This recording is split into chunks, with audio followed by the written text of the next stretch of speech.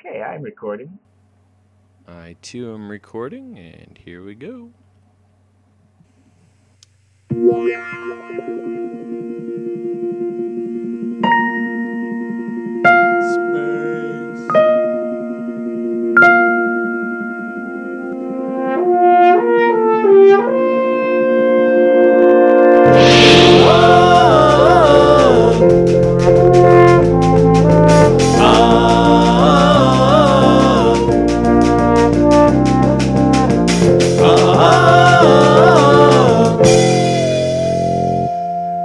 Everybody, and welcome back to another big episode of the Brothers Trek About.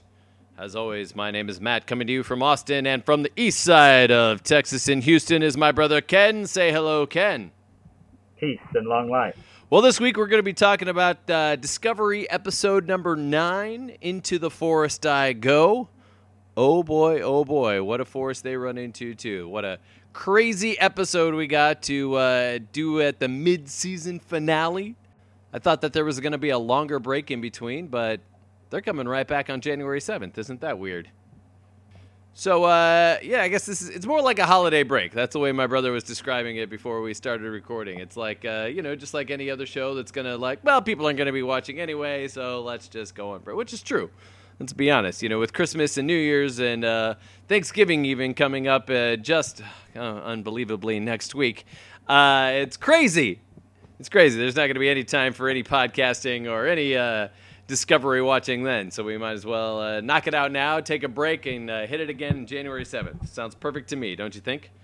Yep. During the little hiatus they're going to have, we are not going on hiatus, of course. We've got a whole backlog of original series episodes that we wanted to hit you with. In fact, that's where the whole recap thing came from, because back then I was figuring, people have probably seen these original series episodes 3-4 times. So if we recap them for them, remind them what happens while also discussing the important events and important issues of the episode, then that people don't actually have to go back and rewatch every episode. They can just have fun and listen to us talk and have fun about every episode of the original series. So believe it or not, we're going to be starting that next week with the original pilot episode, The Cage, for everyone to listen to. So that'll be fun. Going after that to Where No Man Has Gone Before and from everything else thereafter until January 7th, or for us, January 9th, when we'll be coming back to Discovery. So that is pretty exciting.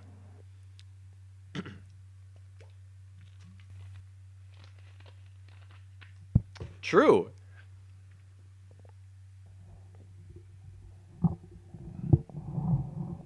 That's right.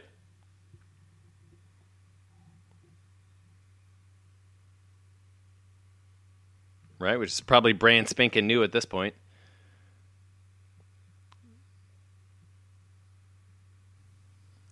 Captain April. Yep.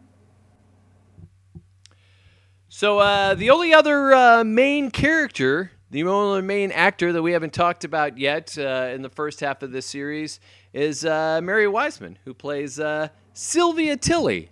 Did you know her first name was Sylvia? Yeah, because she's credited that way. I don't know. I never saw it. I looked at it when I was on IMDb and was like, Sylvia? I didn't know her name was Sylvia, but it seems appropriate, I think. So she was on the cult show Longmire for 4 short episodes and on Zach Galifianakis' show Baskets for only 2 episodes this past season. So this is kind of her first real big deal. She graduated from Boston University and then went to Juilliard's drama school as well. At 32, she is definitely at the beginning of what looks like it's going to be a really fun career for her. Also the same age as Sonequa Martin Green, I might add. Also 32, so there we go. That was it. That fills in that whole cast like that. We'll see if we got any more actors even worth talking about when we get into the next half season. Well, we got see. Producers and directors and writers. Also true. I think Jay Frakes is going to be doing one of the episodes in the next half season, so that'll be exciting. So with that out of the way, as always, folks, let's get to it. Captain's log. Stardate. It's 5-year mission. So in this one, in our previously on, we got the Spore Drive, right? We got Stamets' problems. We got Laurel. We got the Admiral, who we forgot might be dying or dead. We don't know. We got the cloaking fleet to remind us of. We got Pavo, which happened in the last episode. And, of course, that signal that was sent to the Klingons. And, of course, the Discovery's job of protecting Pavo. So as we open up, we got Lorca and the Vulcan. Now, I'm not sure who this guy is. He's an admiral of some kind, I think. Yeah. I guess so, and they are... I think Go part ahead. of what we're doing here with this guy and some other stuff is we're putting the Vulcans front and center as a key part of the Federation. You know, in the original series, you get Spock, and then we meet Sarek, and that's pretty much it for Vulcans. Yeah. And here, you know, we still have Sarek. We have the important role that the Vulcans play in the background of Michael Burnham. But we've also had kind of Vulcans walking around as just a normal part of Starfleet. We have this admiral. You know, they show up on a regular basis. It's not, here's our one token Vulcan. Yeah, definitely expanding the universe more. So anyway, Lorca and this Vulcan admiral are arguing over their next course of action.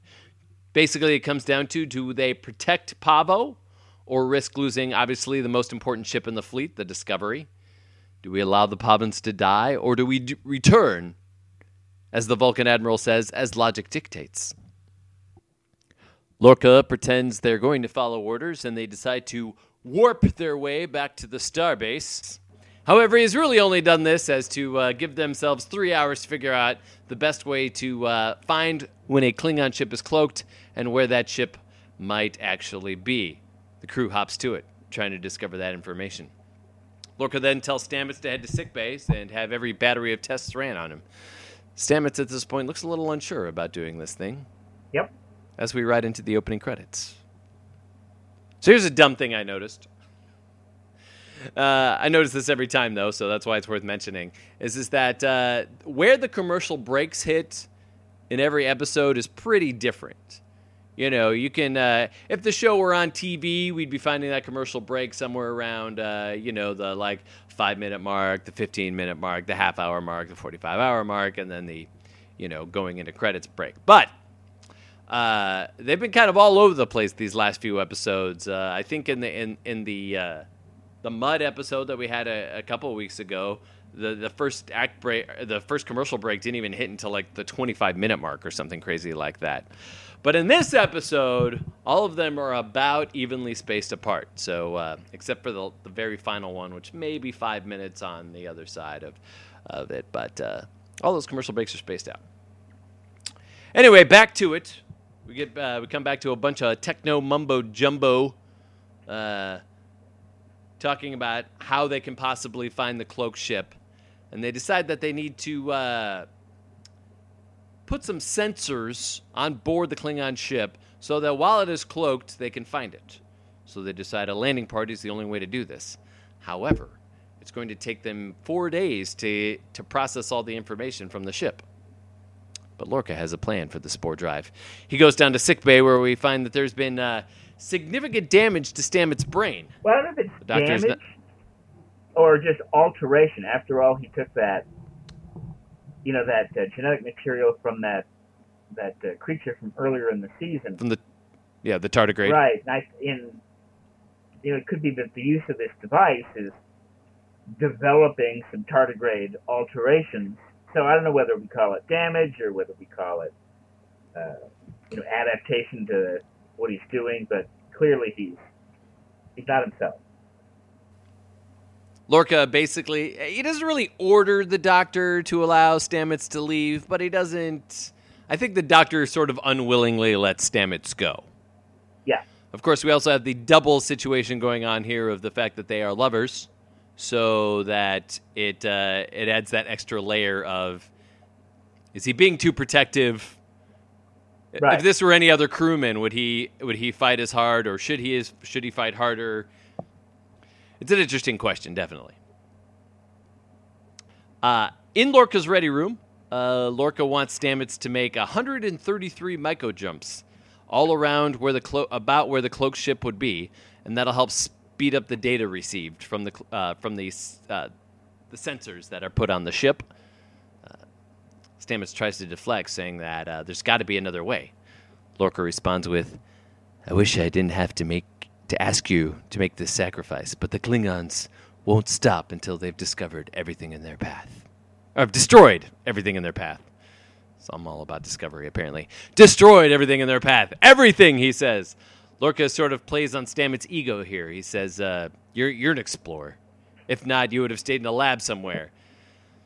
But apparently what we find out is that he's stolen information from the microjumps that they had done, and it shows Stamets the potential to discover places where no one has gone before.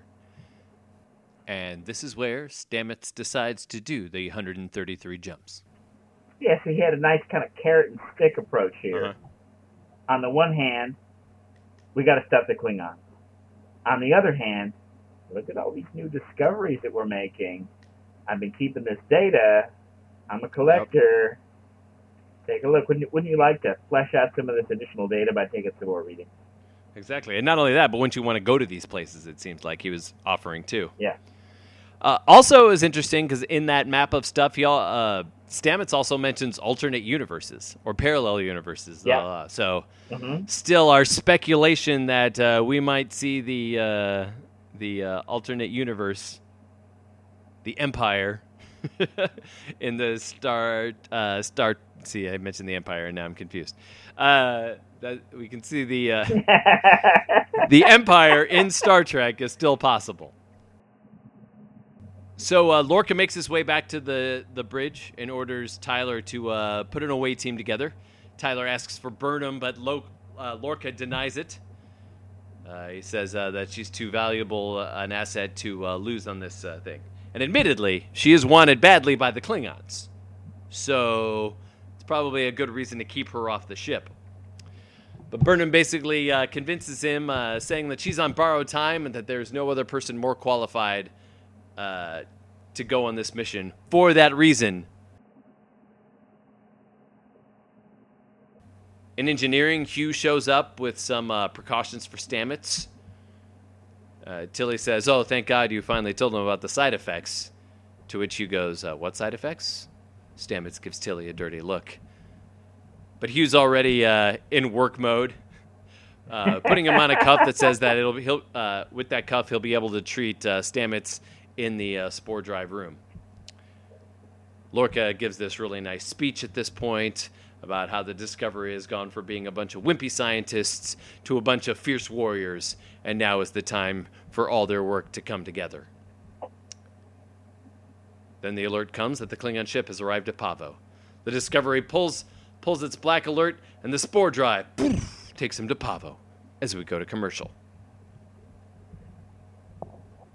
Now, if you notice here, they go to spore jumps in the middle of warp. So they can just jump out of warp and do a spore jump. I did not know they could do that. So we're back at it, and we're with the Klingons. Cole realizes that it's the Discovery that has been sent to Pavo, and he calls the Federation's fools for leaving them here undefended. The ship uncloaks, and as it does, the away team beams aboard. The battle outside has begun. Inside the ship, Tyler and Burnham sneak their way through with phasers always at the ready. Burnham then detects a human life sign aboard. Tyler says, "No, we can't deviate from our mission at this time," but Burnham, always headstrong, decides to do so anyway. Tyler breaks into the cell, and we find out this is where the Admiral is being kept. But so is Laurel. Laurel is there too. Tyler starts definitely going through some PTSD and shoots Laurel. Tyler slumps up against the wall next to the Admiral. Admiral Cornwall tells Burnham that Tyler is now in shock. He's useless to her. Burnham decides that she must make it to the bridge on her own. Outside, the battle rages on. But not so much a battle as Lorca is just buying time for the away team. He's not fighting so much as evading. Burnham makes her way to the bridge and puts up the second sensor. Lorca turns the ship around and advances the fight. This is just so that of course, the Klingons will go into cloak. Now, using the spore drive, Lorca drops torpedoes Spore's out of there. Then lands again. Throws some more torpedoes. Spore jumps out of there. Lands again. Cole finally cloaks the ship. Right on schedule, says Lorca, and the sensors start beaming the information over. Discovery starts its process of 133 spore jumps, but not before Stamets tells Hugh, "I love you." The jumps continue. Stamets is looking worse and worse as time goes on. His heart rate starts building. Back in the Klingon ship, the Admiral's trying to pull Tyler out of his shock. Back on Discovery, Hugh tries to get Lorca to call it off, but Lorca tells, "Do whatever you can to keep that man alive." Jump 65 takes us to commercial. As it was, I only got one commercial here, so that was actually nice.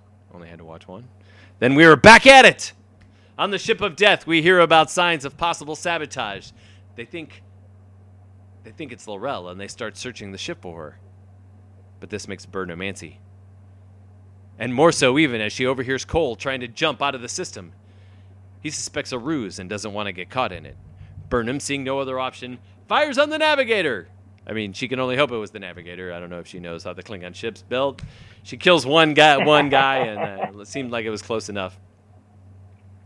And she ends up using the universal translator to talk to Cole. She eventually calls Cole out, and his honor. "Where is your honor in taking a ship that doesn't belong to you?" "How do you know this?" says the Klingon. "I'm the one who killed Takuvma," she says. Back in the cell, Tyler and the Admiral are about to be visited by a search party. The Admiral keeps trying to pull Tyler out of the shock that he's in. And she finally does, as he takes out the other Klingon with a super powerful weapon. Like, it was a Klingon weapon that, like, totally disintegrated her. Like, the phasers we saw were just sort of like, pew, pew, and, like, glancing off of the Klingons. But this one, like, totally disintegrated the other Klingon. Some kind of different technology level going on there. The pissing contest between Burnham and Cole continues on the bridge, with Burnham finally challenging Cole to a hand-to-hand fight. He throws her a sword, and it begins. Cole knocks her down pretty quickly. That's right. But we got to remember that Burnham's objective here is to buy time, right? It's not to necessarily win. Back on the Discovery, the spore jumps finally end. 133 jumps have finished. 5 more minutes the computer needs to finish its final analysis. Lorca is confused by the fact that they're not firing, and he wants Burnham and Tyler back now. Cut to Tyler and Cole still fighting. The battle rages on with blades until Cole finally has Burnham in a chokehold. Her death, he says, will make him the ruler of the Klingon Empire. But as soon as he throws her down, she comes up kicking, and the battle continues.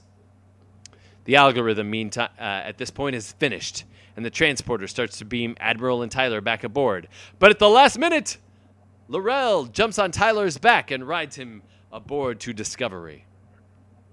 Back on the bridge of the sarcophagus ship, the skirmish presses on. Cole thinks victory is at hand, but luckily, in English, the Discovery tells Burnham that it is time to beam aboard, which they do as she jumps from the second story of the Klingon bridge. Now, did you notice this? Is that they have those rings around their neck that apparently are for transporting. That's a different technology than we have seen in the past. For instance, even in Next Generation, right, they're wearing the comm badges, and that's what they seem to beam everyone aboard from, was the comm badges, as opposed to these little ring around their necks. Back on the bridge of the Discovery, Lorca is informed of his new passengers, and he thens to begin to fire on the death ship. Boom, boom, boom, until it is quickly and definitively destroyed. Saru and Burnham exchange a glance, and then she looks at Giorgio's badge, and then looks behind her as we go to commercial. That never turned out to be anything. I thought we were going to come back and somebody was going to be on the bridge. But that's not what happened. I think she's looking for Ash. Oh, could be. Could be. Because they came out of the turbo lift together, and that's where he was standing, and she turns, and he's gone. Ah, got it. Where did he go? I missed that.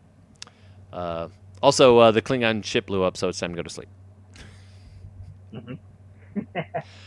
Back to it. We find the Admiral's emergency medical transport has arrived at the starbase OK. The algorithm, too, will be usable against other Klingon ships. But the war is not over, and the Vulcans seem to feel like it's leaning back into Starfleet's favor. They're asked to report back to Starbase 46, where Lorca will receive the Legion of Honor. How nice. We still have to wonder whether or not Lorca will lose his command. Probably not, now that he's won a Legion of Honor award, but we still don't know. A major award. A major award! And what about Burnham? And it's weird, too, because at this point it feels like the show's wrapping up, but there's still 14 minutes left of the show. Burnham goes to visit Tyler. She tells him to be proud of their accomplishments, but he says that only she should. She's the one who did most of the work. Burnham then asks about L'Rell and who she was. He tells her he was a prisoner for 227 days and that he made a choice to survive by pretending to enjoy L'Rell's attention.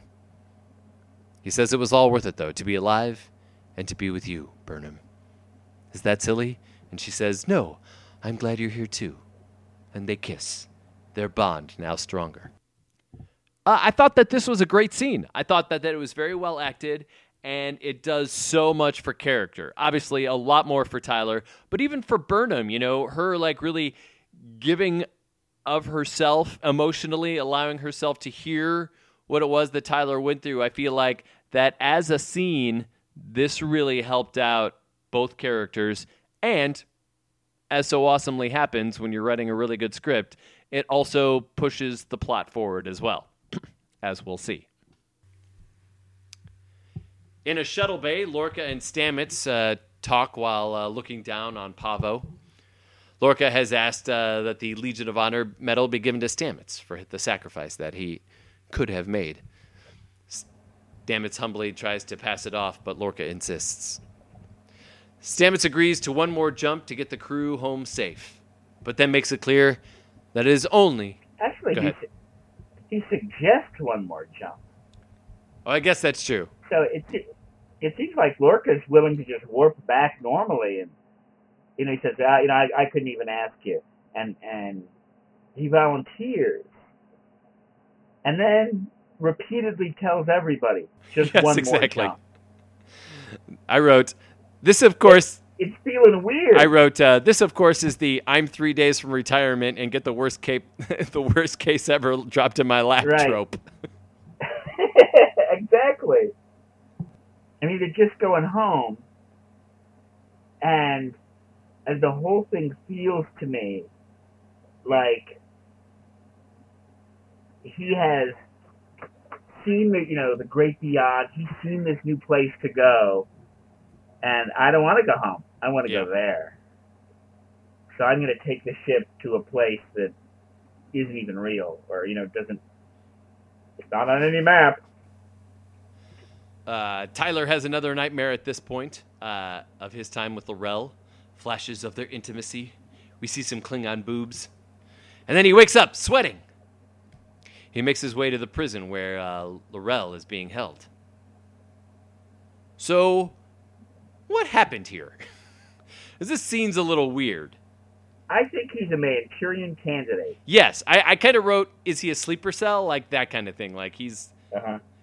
Yours is a little bit better because I think that he doesn't know that he's right in trouble. But yes, she says soon, very soon.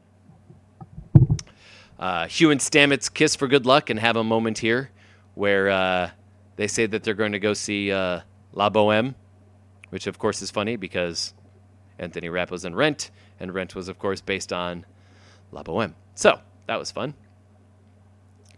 I also wrote, this is also teasing the fact that Stamets is not going to come out of this okay. Right, oh yeah.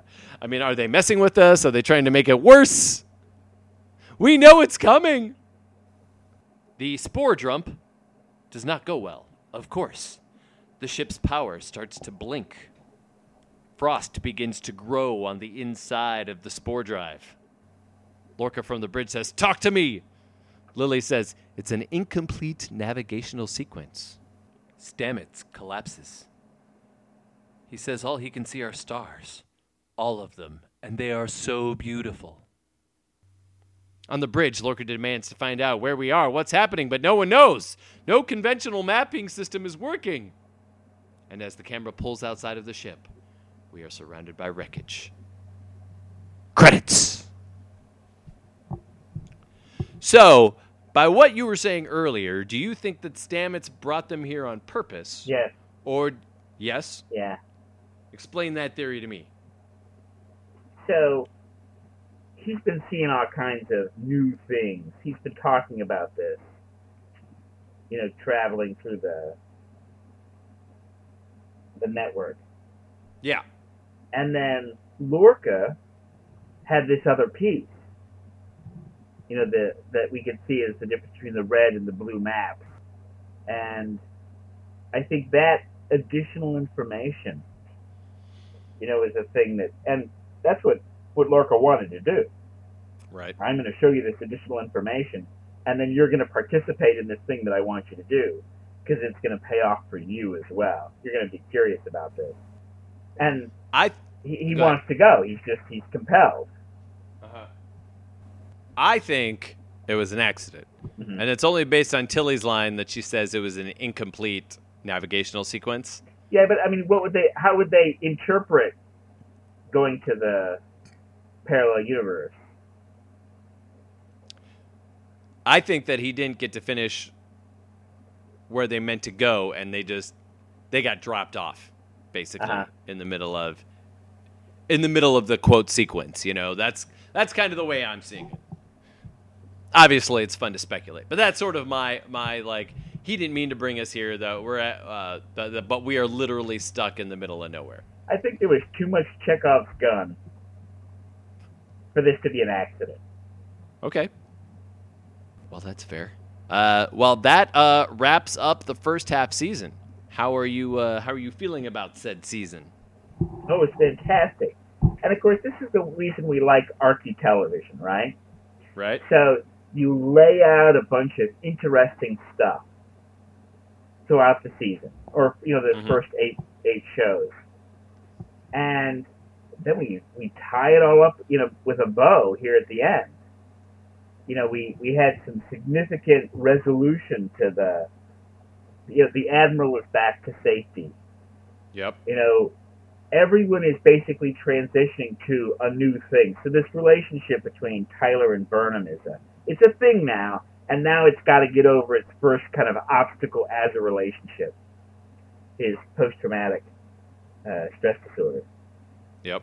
We've got, Lorca's basically saved his command by either winning this award or doing such a good job that they were going to give him the award, even if he says, give it to Stamets. In a sense, that makes him even more of a, noble, decent guy. Right. So everybody kind of gets some resolution with a clear forward. There's still stuff to do, but it's new stuff. It's different stuff. And, I mean, that was one action-packed, lots of stuff going on in that episode. So it was fantastic. Yeah. Absolutely. Well, and also, too, it's like the Klingons now have no leader. Because Cole was basically, running the Empire for a while. So now there's a vacancy there as well. So we got more Game of Klingons going on. Burnham has now killed 2. That is also true. Of the Klingon leaders. That's amazing. So here's a question I had for you as the Star Trek lore person. Does this fit into the Star Trek mold? So I'm going to say yes. Okay. With the caveat that our TV is just much more dense today. Fair. Right? So there's nothing here that feels terribly un-Star Trek. But this is not Star Trek the way we've seen it before. Because, we used to have a much slower pace of problems. Where you'd have I remember in Next Generation where it was a new thing to have an A storyline and a B storyline. Yep, absolutely. In which the main story would be Picard has to meet the aliens and negotiate and so forth. While in the meantime, David is figuring out how to take care of his cat. Yes. And, all the episodes kind of work this way. And, sometimes the main storyline would be fun and light, and, there's going to be a concert, and, someone's going to perform, and so forth. And then the second one would be, they avert some kind of problem with the ship's functioning or something. But that A storyline, B storyline was new, because that's not how it worked in the original series. Right. And now we're basically dealing with not just an A storyline and a B storyline, but you could have like 3 or 4 A, B, C, D storylines, and they're not resolved. Yeah. At the end of the episode. Yeah, so in that sense, it feels like it's different. But it's not because the themes have changed or the characterizations have changed or anything like that. It's because we now just put a whole lot more story in our TV. Now, I can't remember what I was listening to where they were talking about this, but they were saying that the Battlestar writers were really the first TV show to do this formula, which was in every episode we're going to hit the overreaching arc of the season. We're also going to hit a character and their arc for the season in every episode, and we're also going to have an episode arc as well. There's going to be a storyline in the arc. So it's fun because you can almost do that with this show as well. I think like sort of Battlestar set that precedent. Because I've been thinking about like when the arcing of storylines, started. Right. And you could theoretically go all the way back to like soaps, soap operas of the 60s sure. where where that serialized movies from the 30s. Yep, serialized movies of the 30s, exactly. In the 80s, a lot of your shows didn't take a lot of stuff, unless it was a nighttime soap. So you had like your LA Laws, your Dynasties, Dallases, right. Those things. But, your Hill Street Blues, never arced. I'm trying to remember some other great shows. Love Boat. Right. And so I think the reason for this is technical. Because if you have an audience that can't miss an episode or they're going to miss something important. Right. It's really hard to do arty television because people will tune out if they feel like, I don't know what's going on anymore. I've missed a couple of episodes. I've only missed 2 or 3 episodes this season or this part season, but I feel lost and I don't know what's going on. So screw it. I'm going to go, do something else with my TV time. Yeah. And you don't want to risk that. And you don't want people complaining about that because you always fear that they won't tune in. And so it's just much easier to give them this. It doesn't matter what order you watch it in. Right. It's very episodic. It's safe. Yep. You don't worry about missing an episode. And then of course we get every kind of recording device. So you can record stuff on your VCR. You can buy a season on DVD.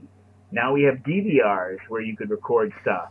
And now we've gone beyond that, and there's kind of an on-demand, service, whether it's a Netflix or in this case a CBS All Access, and I'll just watch them in any order, at any time, on any device. Yeah. And at this point, you can totally say, we're going to make a complex series of stories in which you can't miss anything, but it's okay, because you can't miss anything. You just tune into whatever you want to watch. Yeah, exactly. You want to go back and rewatch episode 3 because you think, I was cooking dinner, and maybe I think I missed something because I don't know who this character is. Or when did that happen? It's perfectly fine. You don't have to wait until, I hope they showed that episode again this summer. Yeah, exactly. I gotta read the TV guide to know, if they're going to rerun this episode every week. Because, you used to read the TV guide, and it was the only way to know what was going on. Yep. And we don't when have stuff that. Was going to be on. Yeah, we don't have that problem anymore.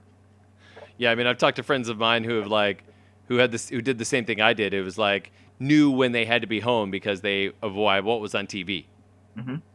Oh, well, it's only 7 o'clock because Who's the Boss is on. Oh no, Incredible Hulk's on. It's 8 o'clock. I should be getting home, or whatever. Right. All right. Well, I want to read. I want to read you something from Gizmodo, and you can tell me if you agree or disagree.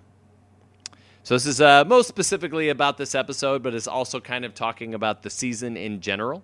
the paragraph before basically talks about, what Trek was. You had your an important ensemble anchored and mostly driven by the choices of its captain. In Star Trek, captains are perfect. Admirals are interfering busybodies who don't know what they speak of. Discovery had all the trappings of a Star Trek show, but didn't seem to understand that the tropes were tools and not an unsavory heirloom from an eccentric great aunt. The only thing that seemed to operate the same was the technobabble. When it comes to Into the Forest I Go, it suddenly embraced all those things that make Trek Trek, that the episode sang. But it was when it deviated from that was when it was at its worst. But mostly this last episode was good. What do you think of that? I think that's silly. Fair? I don't think that... I think the fact that the episodes were built around the captains was an heirloom. So, in the first series, in the original series, their conception of what they were doing, it's Horatio Hornblower. It's Captain Cook in the South Seas. Naturally you're going to focus on the captain because we know a lot about Captain Cook and Horatio Hornblower, although Hornblower starts off as a lieutenant and works his way up. But for us to, pick some other character, that really would have been an interesting play in the 60s. Maybe a bridge too far in terms of, picking a middle-of-the-road guy. If you pick other shows and you focus on, who you're supposed to pick, and when that guy's not the top, it is, in fact, the case that everybody above him is bumbling. Yeah. So you watch the Dick Van Dyke Show, and he's merely the head writer on the show. Mm-hmm. Well, Mr. Cooley is goofy. The Carl Reiner character is, in his own way, goofy and silly.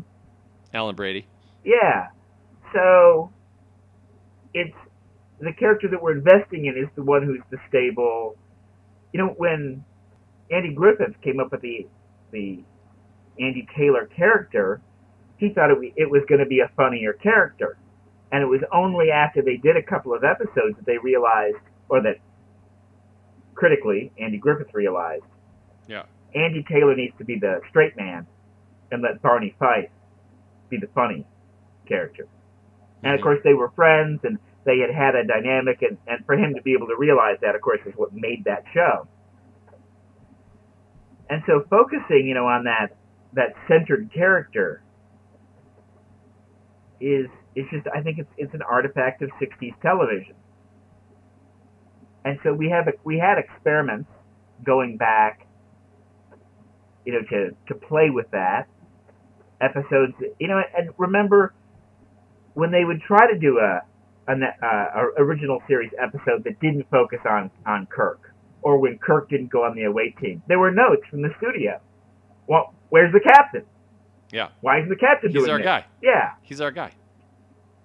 And I think that was a mistake. So even from the beginning, Star Trek was not necessarily all about the captain. It was the conventions of television that made it all about the captain. I think Next Generation expands the ensemble. Yeah. Which means less captain. I think a lot of the functions of the captain get divided up amongst more characters who get to do interesting things. Mm-hmm. And while they didn't, necessarily break with that, all the way through Enterprise, it didn't feel like, oh, this is critical to being what Star Trek is.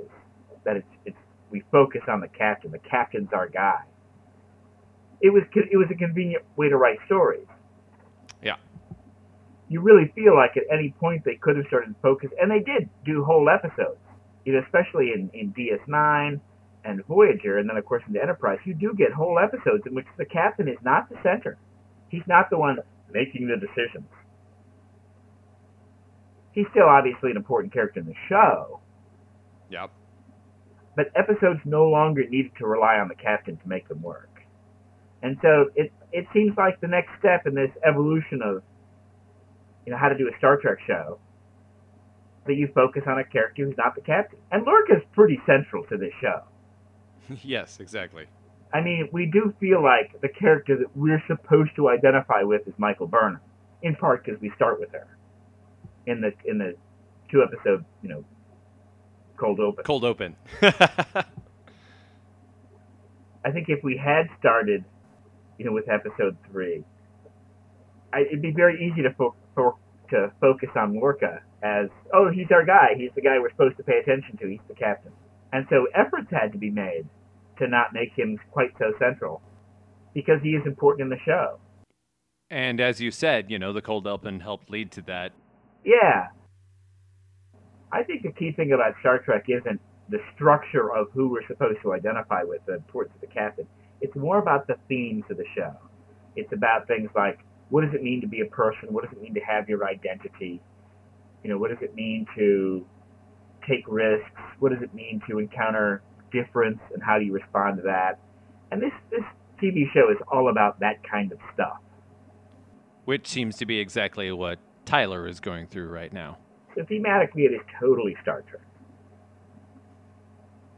Love it. Just wanted to hear it from you, sir. That's when it becomes real for me. All right. Well, you got anything else you want to talk about as far as this season goes, or as far as this episode is concerned? No, I'm pretty good. All right. Well, perfect. Well, that'll wrap up this half season of Discovery. Like I said, next week we'll be back with the very first crazy episode of the original series. So stay tuned for that, and you know where to find us. iTunes, SoundCloud, we're in all those places. Look us up. Soon to be on YouTube, because I think we're going to just drop them on YouTube so people can listen to them wherever they can find them. And like I said, we'll be back on January 10th for the return of Discovery, which comes back to TVs. Well, comes back to wherever you decide to watch these things on January 7th. So tune in. But until then, I'm Matt saying goodbye, and from Houston, Ken is also saying goodbye. Say goodbye, Ken. Live long and prosper. You'd think after all these episodes I'd have that down. And thank you all. We'll see you all next time.